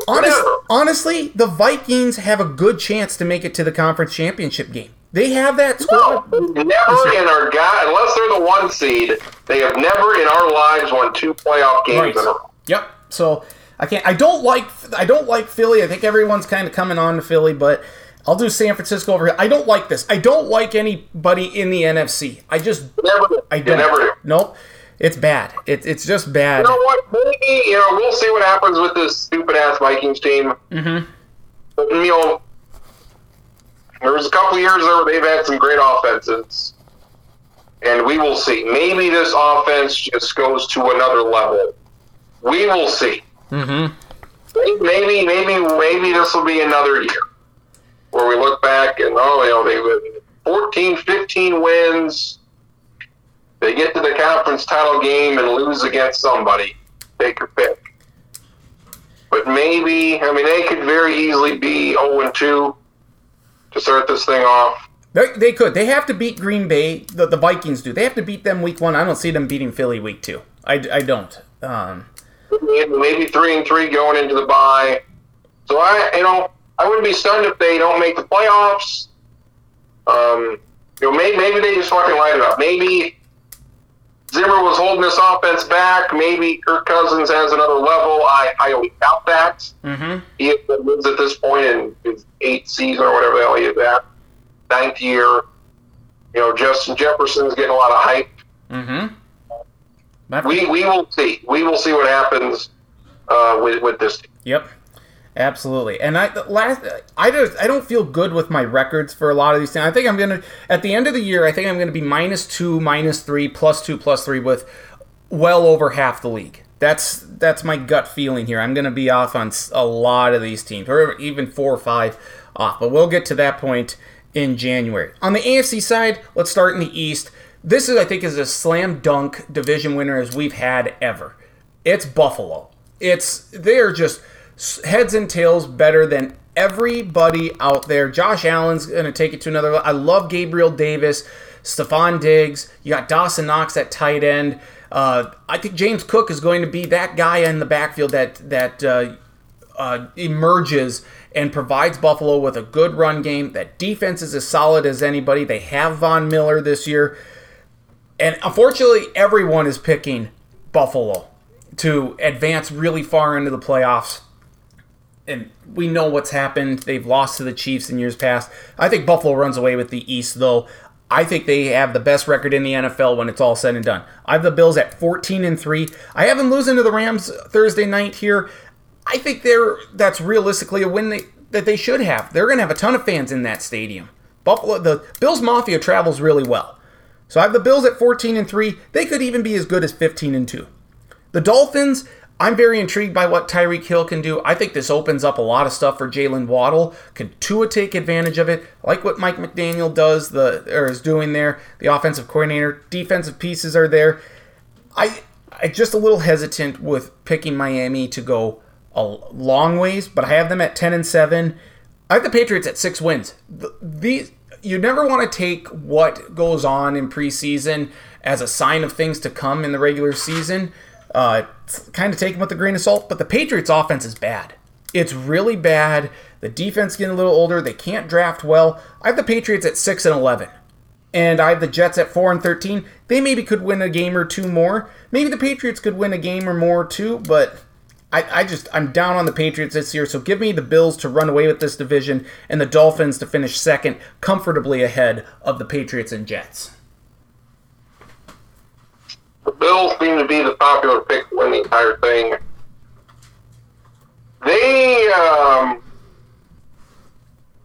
What was their record last year, do you think, in one-score games? The Bills? The Bills. They played 6 of them? 2-4. 1-5. Ah. They won every game by at least double digits. Their closest game was at New England. They won by 12. That was the closest win all year. So they basically won every game by at least 2 or 3 touchdowns. That Kansas City playoff game was an all-time great game. Mm-hmm. Yeah, I've got them winning this division. Unlike the NFC, there are like a dozen teams in the AFC I could see making the playoffs. I could see the Dolphins and the Patriots both making the playoffs. I think the Dolphins, are maybe the team I'm most interested in because of the coach, because of Tyler Kill. Never going to count out the Patriots. I guess I don't have either of those teams in the playoffs, but I could see them both in. I'm just going to go with Buffalo. Buffalo's kind of got a tricky start to the year, but after that, their final 10 games seem pretty manageable. Mm-hmm. They could be like 3-3 going into their bye week. They're at Baltimore. Mm-hmm. They're at City. They're at Miami. They're at the Rams. So they can lose a couple of those games, and they come out of the bye against the Packers. Other than that, their final 10 games after the bye, they shouldn't lose more than 2 of those. So, probably 2 wins, 13 games. The North, a lot of people are high on Baltimore. I get that. They were riddled with injuries last year. It decimated their team. And may I say, I guess Buffalo's got 2 NBC games. Yes. I think they have maybe 1. They play on Thursday night 3 times this year. Or on Thursdays 3 times this year. Opening night at LA, Thanksgiving against Detroit, at New England. Boo. Boo to that. Yeah. Well, good thing it's on Amazon Prime, so no one will watch. No, not. Listen, Lamar Jackson playing great, but we don't know what his is he going to play if he doesn't have a contract? At week 1? One would think, but what if he gets injured? And I don't know what they have for wide receiver. Mark Andrews is an all-pro tight end. Top 2 in the league. Maybe even the best tight end ahead of Travis Kelce. Outside of Rashad Bateman, I can't name another Raven wide receiver. I can't. Let me look at their depth chart here. Devin Duvernay. Oh, Duvernay. Devin Duvernay. I remember him from Texas. James Prochet? Nope. Demarcus Robinson, Kylan Wallace. I don't know who those people are. Nope, I don't either. Yeah, so that's not very good. So they're going to run it a lot. They're going to play good defense. They have the best kicker in the league in Justin Tucker. But if you can stop that run game, who's going to beat you through the air? It's Mark Andrews and Rashad Bateman. I can't see it. I have the Ravens at 9-8. Could they be better? Absolutely. I can't go that far. The Steelers, I'm going to put a little faith in Mike Tomlin here, even though he's hamstrung with Frank Trubisky. They have a good running game. They have decent wide receivers, a good defense. But Pittsburgh, no losing season. I have them at 9-8 as well. Right? Yes. The Browns, you're without Deshaun Watson for 11 games. Everyone hates you. No one wants you to win. You're going to win 8 games, but you're missing the playoffs. You make a late charge, it's not going to matter. Browns at 8-9, and that by default leaves me with the Cincinnati Bengals finishing 11-6. That offense is going to be good. Offensive line has been retooled. Defense will be a little better. Jamar Chase going to have great. They have the best trio of wide receivers, I would say, in the league, with Tyler Boyd, T. Higgins, and number 1, of course, Jamar Chase. Improved, I don't know. I think an improvement at tight end with Hayden Hurst, I believe, is there. Let me check my tight end here for the Cincinnati Bengals. Yes, Hayden Hurst is there, so I think that's a plus for them. Give me the Bengals to win this division at 11-6. Well, the Ravens, they finished last year at 8-9. I think they're going to win the division. Seems like that team that loses the Super Bowl always struggles. Yes. Yep. I think Bengals have a tough end of the year. They play Buffalo, Kansas City, and Tampa Bay in December. Yep. finish with Baltimore. So I think it's going to be tough with the Bengals. I'll give them a playoff spot because I like them. But, give me Baltimore to win this division. Okay. Steelers, I understand going with stupid-ass asshole at quarterback because when he ultimately struggles, then he can bring in Kenny Pickett instead of having the young guy struggle and then go to the shitty guy. Mm-hmm. So that makes sense. Hopefully Kenny Pickett does well. Frank is a terrible, terrible quarterback. The But South, then again, yep. Ben Roethlisberger was pretty awful last year, too. Mm-hmm.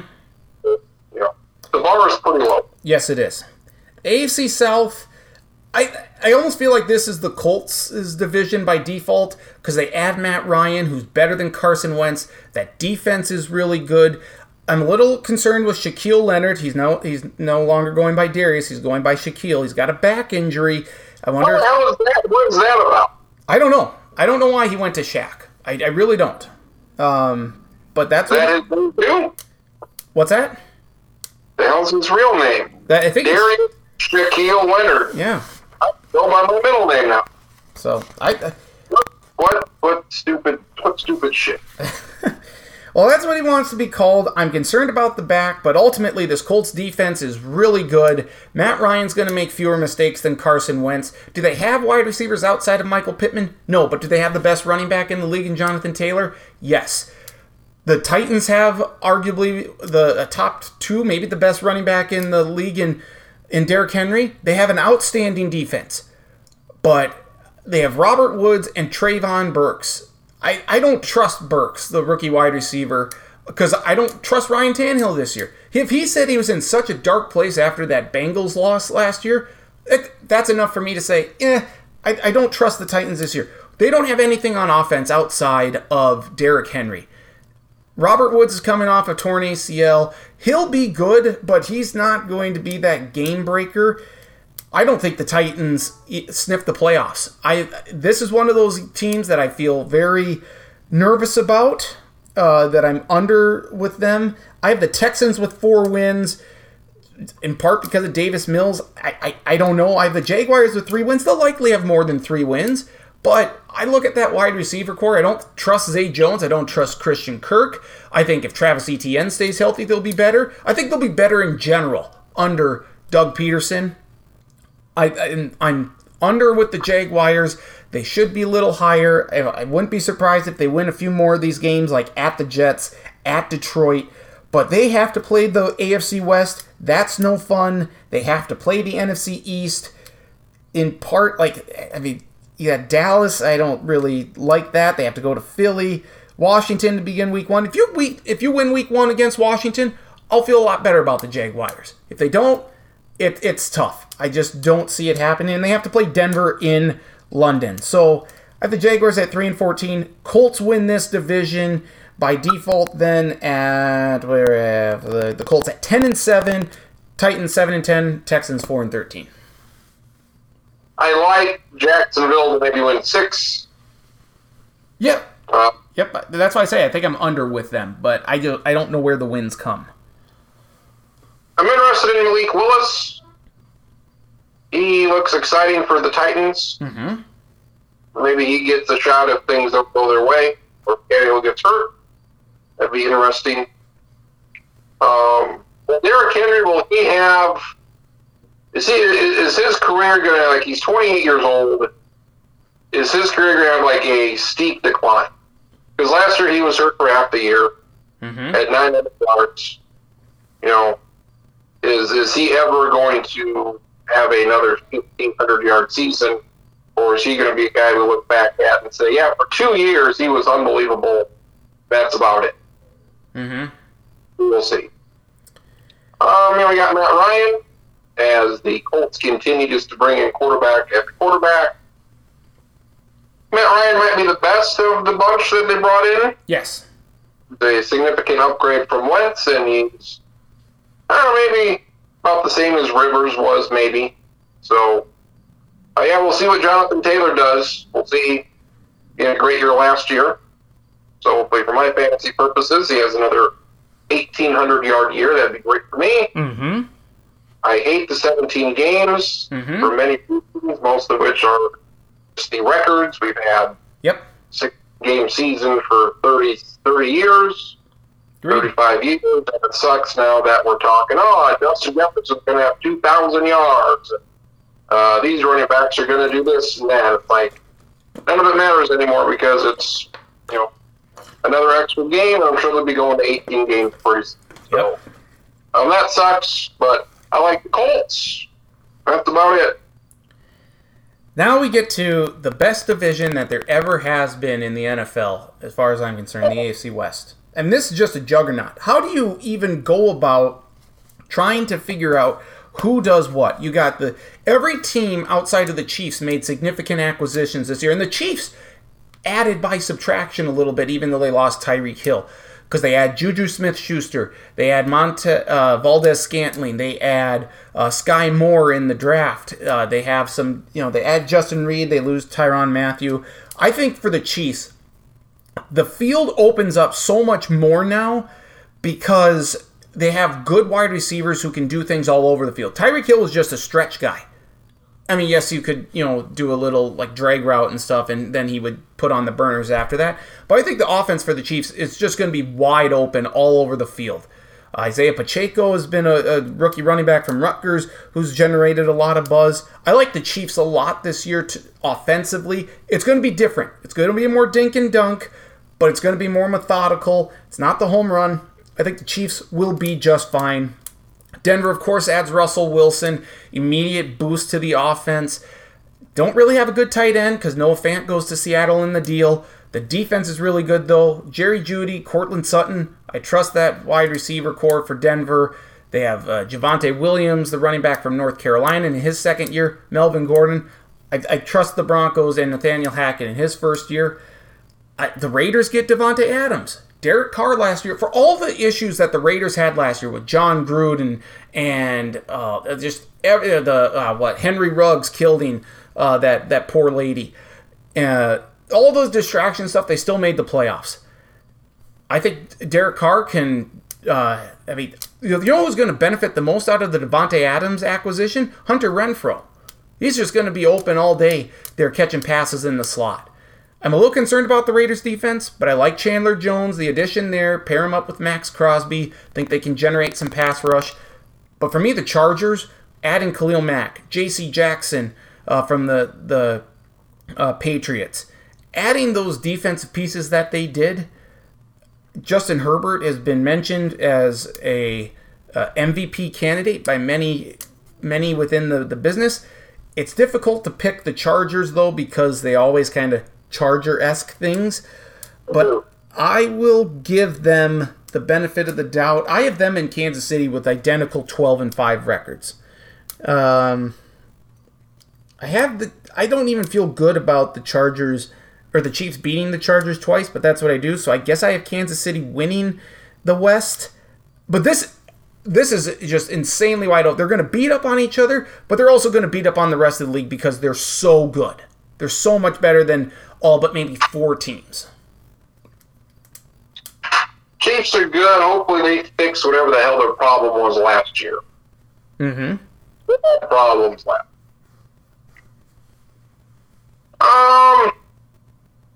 Russell Wilson, we'll see. Chargers, again, the Vikings of the AFC. Just disappoint every time. Herbert looks great. Love their coach. Love how they go for it on fourth down and how they're gutsy all the time. So I hope they do well, but they just disappoint all the time. Mm-hmm. And the Raiders, I don't give a goddamn shit about. The thing I am interested though is there are 2 big receivers that have changed teams, and how will that affect those teams and quarterbacks? Mm-hmm. How does Tyreek Hill do in Miami? How does Devontae Adams do with the Raiders? Mm-hmm. There are those big additions. Mm-hmm. So I don't think it's the best division ever. I've got the Chiefs winning this division, and I have the Chargers reluctantly making the playoffs. And I guess Denver as well, sneaking in. I don't like picking the Chiefs to win the division. I think the Chargers are better this year. But I have the Chiefs winning both games against them this year, so I guess I have to give them the division title. The Chiefs, the Bills as the 1 seed. Kansas City, I guess, will be my 2. Let's see, where's my AFC? I'll give the Bengals the 3 seed. I'll give the Colts the 4 seed. Then, Crins, I'm going crazy here. All wildcard spots go to the AFC West. I have the Chargers being the 5 seed. I have the Broncos being the 6 seed. And give me the Raiders as the 7. I don't like it. I wanted the Dolphins in there. And I think they can, but I don't know who you take out of... What was the last team you had in there? The Vegas. I have Vegas as the 7 seed. I have the Dolphins just missing out a game back. And the Raiders Vegas, too. Las Vegas who? Raiders. Yeah! I'm sorry, I missed that. If you don't sound like you're taking... passing a kidney stone, then that's... Yeah. I'm sorry, yeah. I got the 7 seed.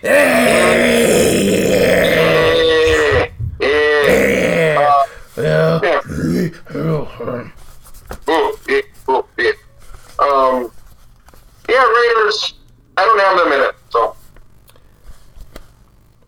My 1 seed are the Buffalo Bills. Okay. If Josh Allen has a good year, I will say I was wrong about Josh Allen. I have the Chiefs at 2. Okay. The Baltimore Ravens at 3 and the Colts at 4. I have the Chargers at 5, the Bengals at 6, the Broncos at 7. I have Buffalo beating Kansas City in a rematch. This time in Buffalo, hopefully another great game. I have Tom Brady playing his final game against the Buffalo Bills. I really want to pick Buffalo because it would be, if you got Tom Brady, this is his final game. Mm-hmm. They almost got it a year or two ago. Buffalo and Tom Brady, the team that he beat up quite a bit in this time. Or even if you get Tom Brady in Kansas City again, mm-hmm. lot of good matchups there. Or even if you got Joe Burrow versus Brady or Justin Herbert, a young quarterback, versus Brady, his final game. And I have Tampa Bay and the Bills. I'm going to give it to Tom Brady one more time. So I'll never be able to do it again. I'll say Tampa Bay wins the Super Bowl over Buffalo to give Buffalo another heartbreaking loss.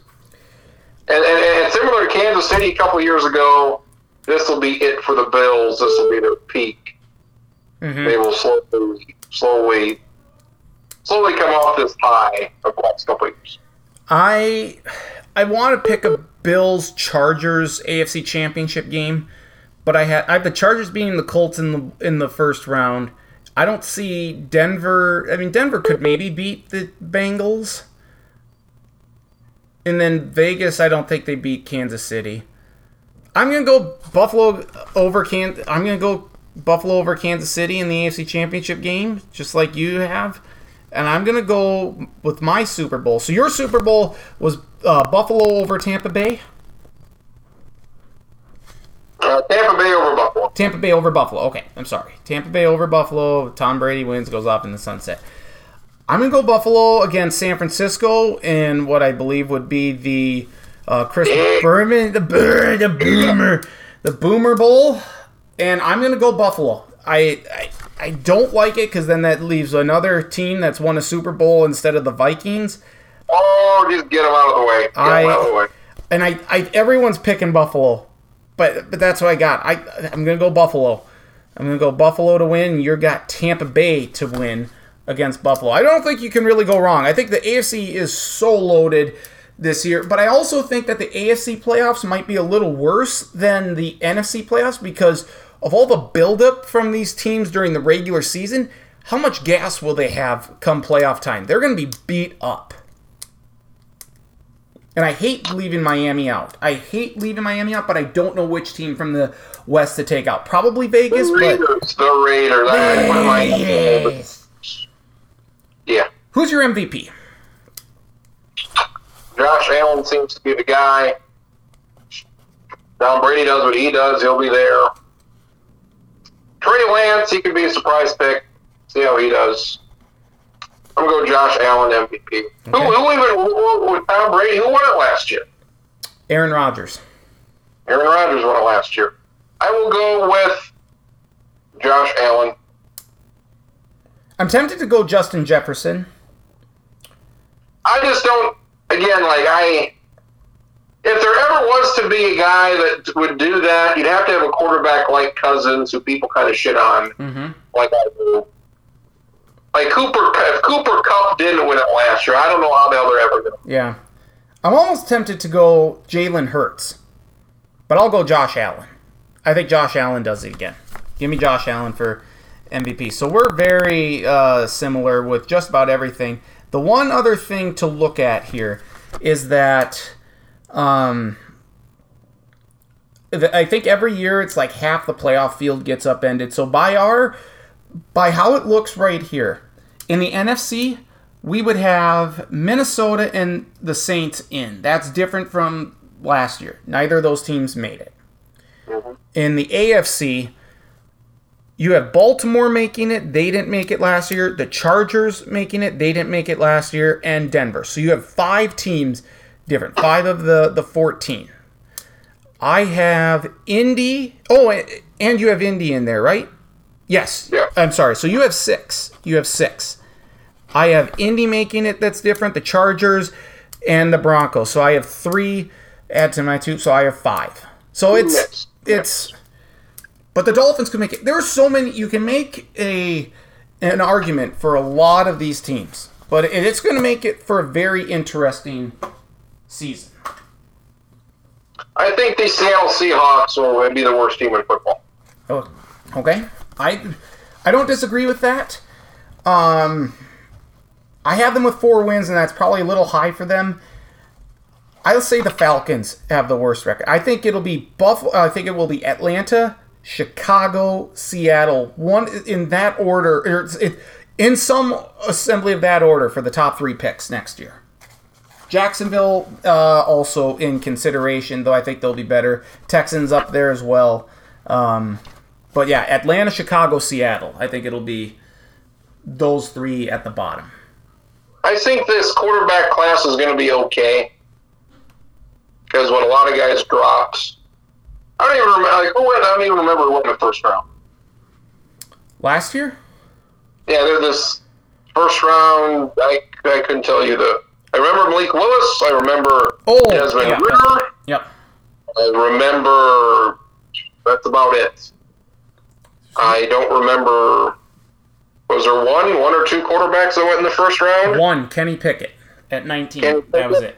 And I think they'll be okay. I don't think they'll be any worse than some other trash. Mm-hmm.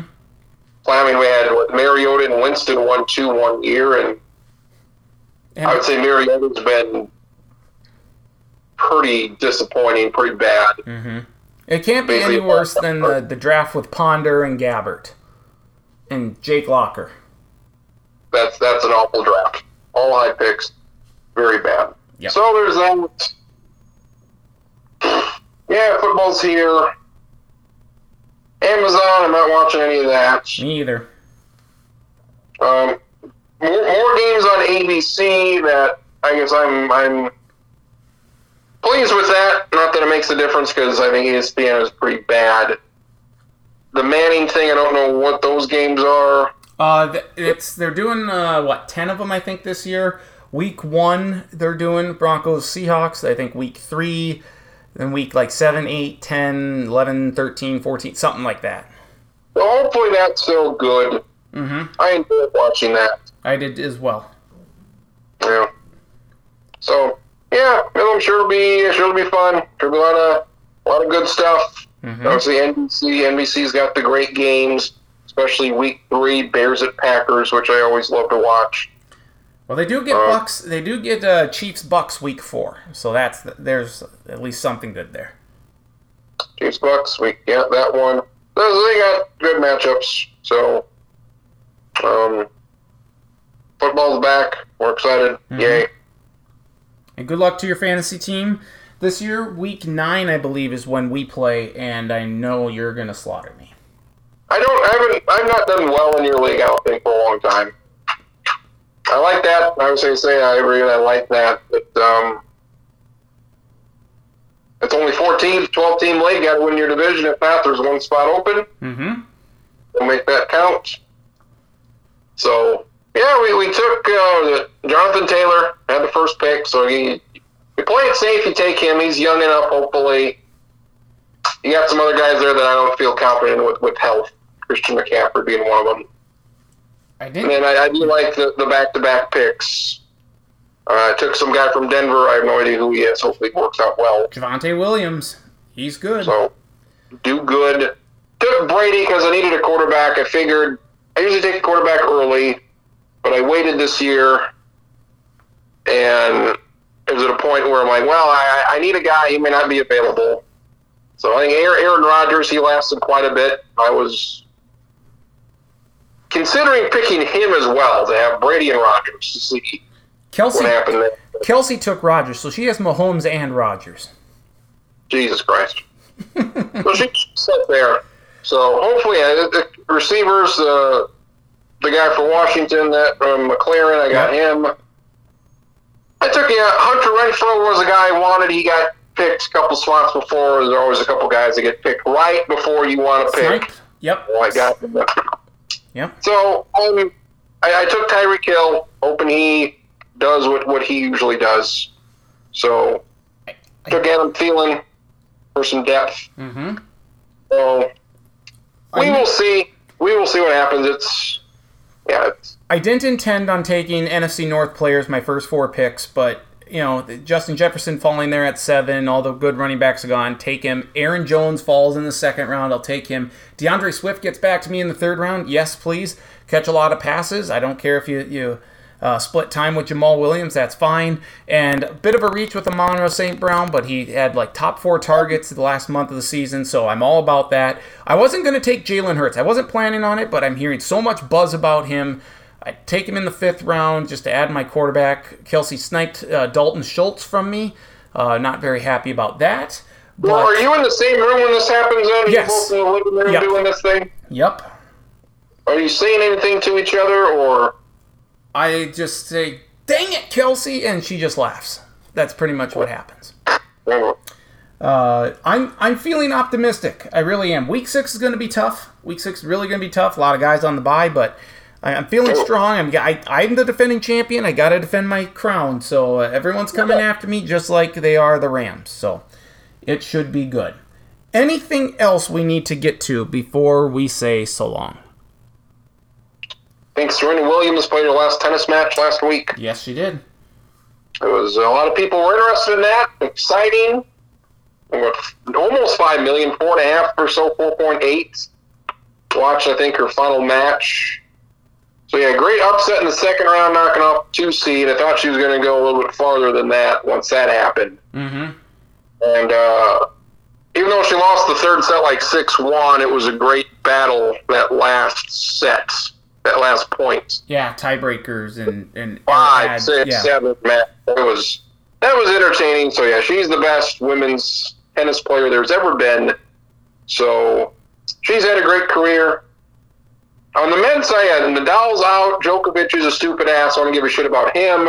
And Federer's gone. So, like that Nick Kyrgios, he's still in the mix. He's an interesting character. And whoever the guy that knocked off Nadal was, he's a 24-year-old American. So, maybe some newer guys for the first time in a long time. Let's just have an American go deep into the, and I guess we are now into the round of 16, or with the American knocking off Rafael Nadal, but American tennis not good.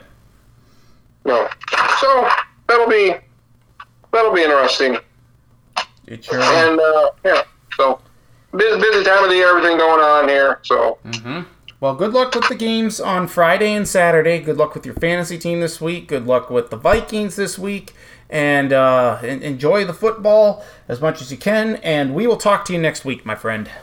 All right, we'll see you later. Travis Crins joining me here, Sports Block Podcast. Always appreciate his time as always. Great stuff there. A lot to get into. We'll recap the picks that we have. We're pretty synonymous with across the board with a lot of our picks. So that's that. We were hoping to get Jeff Lloyd the second from the Locked On Browns podcast, but busy week for him with the draft, or with not the draft, but with the Brown season opener and stuff, the Locked On Browns podcast. He does a great job there. So we'll try and get him on at some point during the season. Otherwise, next year, we're going to just do the players to watch out for in college football earlier than that.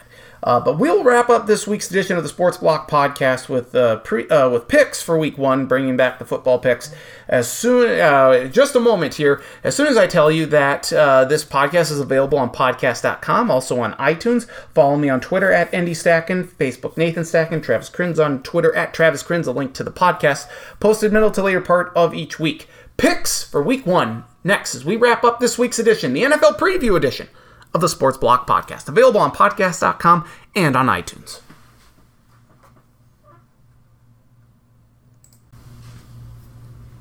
All right, we're going to wrap up this week's edition of the Sports Block Podcast with a look at all the games of Week 1, make some picks as we always do during football season. So let's get right to it here, and we start out with the champs, the Los Angeles Rams. They're hosting the Buffalo Bills Thursday night, 8:20 p.m. Eastern, 7:20 p.m. Central Time on NBC. I think the Bills are likely to win this one, but Super Bowl champs, I'll give the Rams this one. I don't say that with a great deal of confidence. I think the Bills are the safer pick, but I'll go out on a limb and pick the Rams. New Orleans Saints at the Atlanta Falcons, 1 p.m. Eastern, noon Central Time on Fox. We're on the Sunday now. Falcons are going to be bad this year. They just are. They got good players in Drake London and Kyle Pitts, good youth. The quarterback's an issue. Defense is an issue. Taking the Saints to win this one.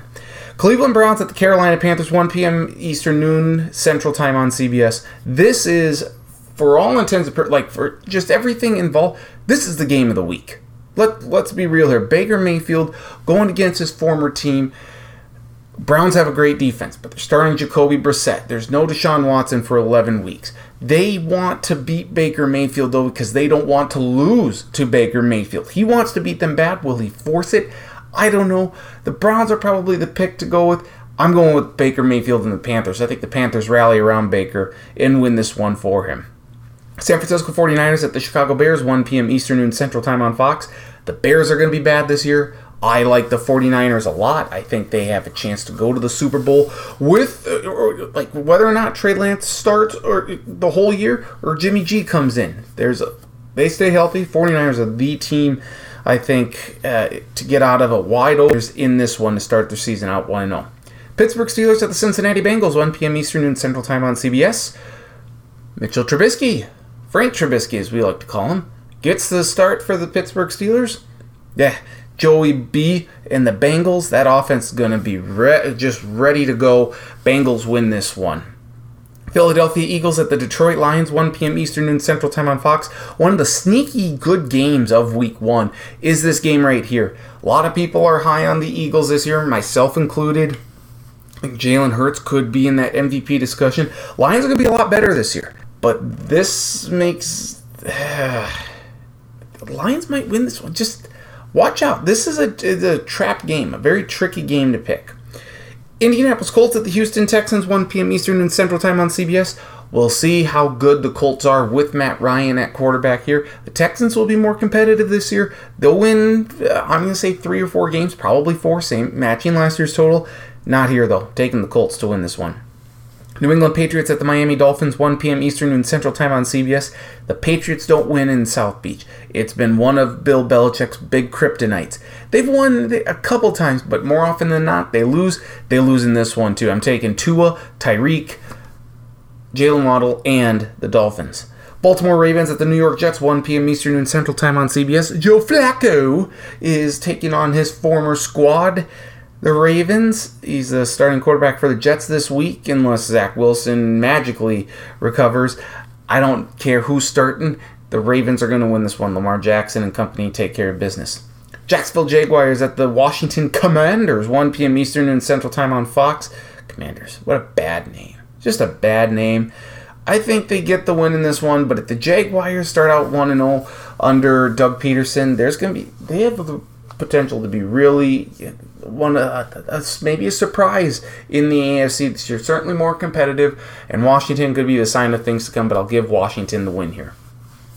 New York Giants at the Tennessee Titans, 4:25 p.m. Eastern, 3:25 p.m. Central Time on Fox. Brian Daboll, new head coach for the New York Giants. We'll see how that Giant offense looks. I'm going to take the Titans in this one. Too much Derrick Henry, that good defense. They're going to rattle Daniel Jones' cage. Taking the Titans in this one. Green Bay Packers at the Minnesota Vikings, 4:25 p.m. Eastern, 3:25 p.m. Central Time on Fox. Get to see that the new look Vikings under head coach Kevin O'Connell. Get to see that offense. Green Bay's defense is legit. We're going to see how Aaron Rodgers plays without Davante Adams. He's done well in the past. See if they run a lot. It'll be interesting, but I think the Vikings offense gets the job done at home. I'll take the Vikings over the Pack. Kansas City Chiefs at the Arizona Cardinals, 4:25 p.m. Eastern, 3:25 p.m. Central Time on CBS. I think the Chiefs have the ability to be a different offense, but one that can utilize all portions of the field this year.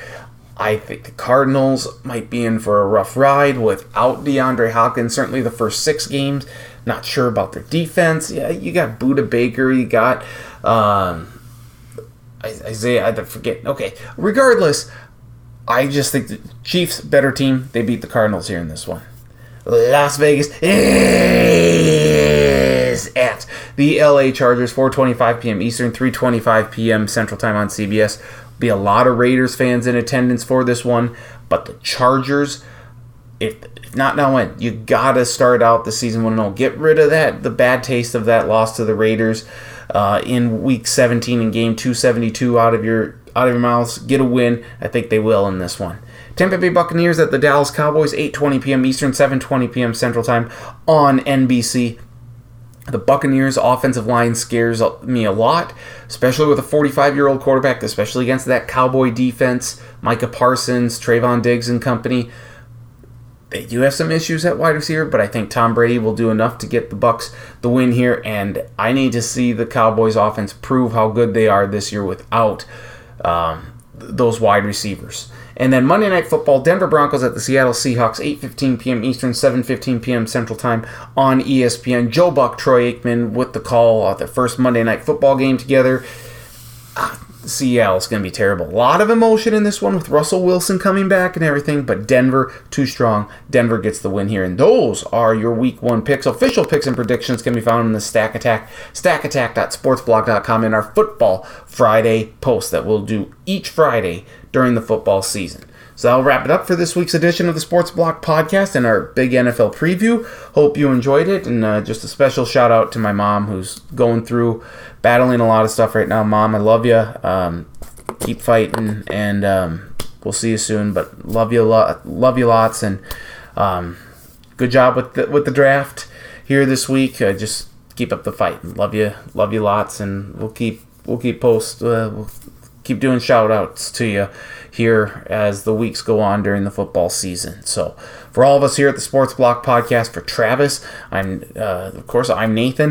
You can find this podcast available on podcast.com, and on iTunes. Just search the Sports Block. Follow me on Twitter at AndyStacken, Travis Crins at Travis Crins. We'll have Charlie on next week to talk about some college football. We'll get reaction to Week 1, see what the Vikings can do, see if the Jackrabbits can bounce back with a win, talk baseball, and everything else. So, again, for Travis, I'm Nathan. Thanks so much for listening to this week's edition of the Sports Block Podcast. Have a great week. Enjoy your NFL season, Week 1. Good luck in fantasy to all of you who play, and we'll talk to you next week on another edition of the Sports Block Podcast.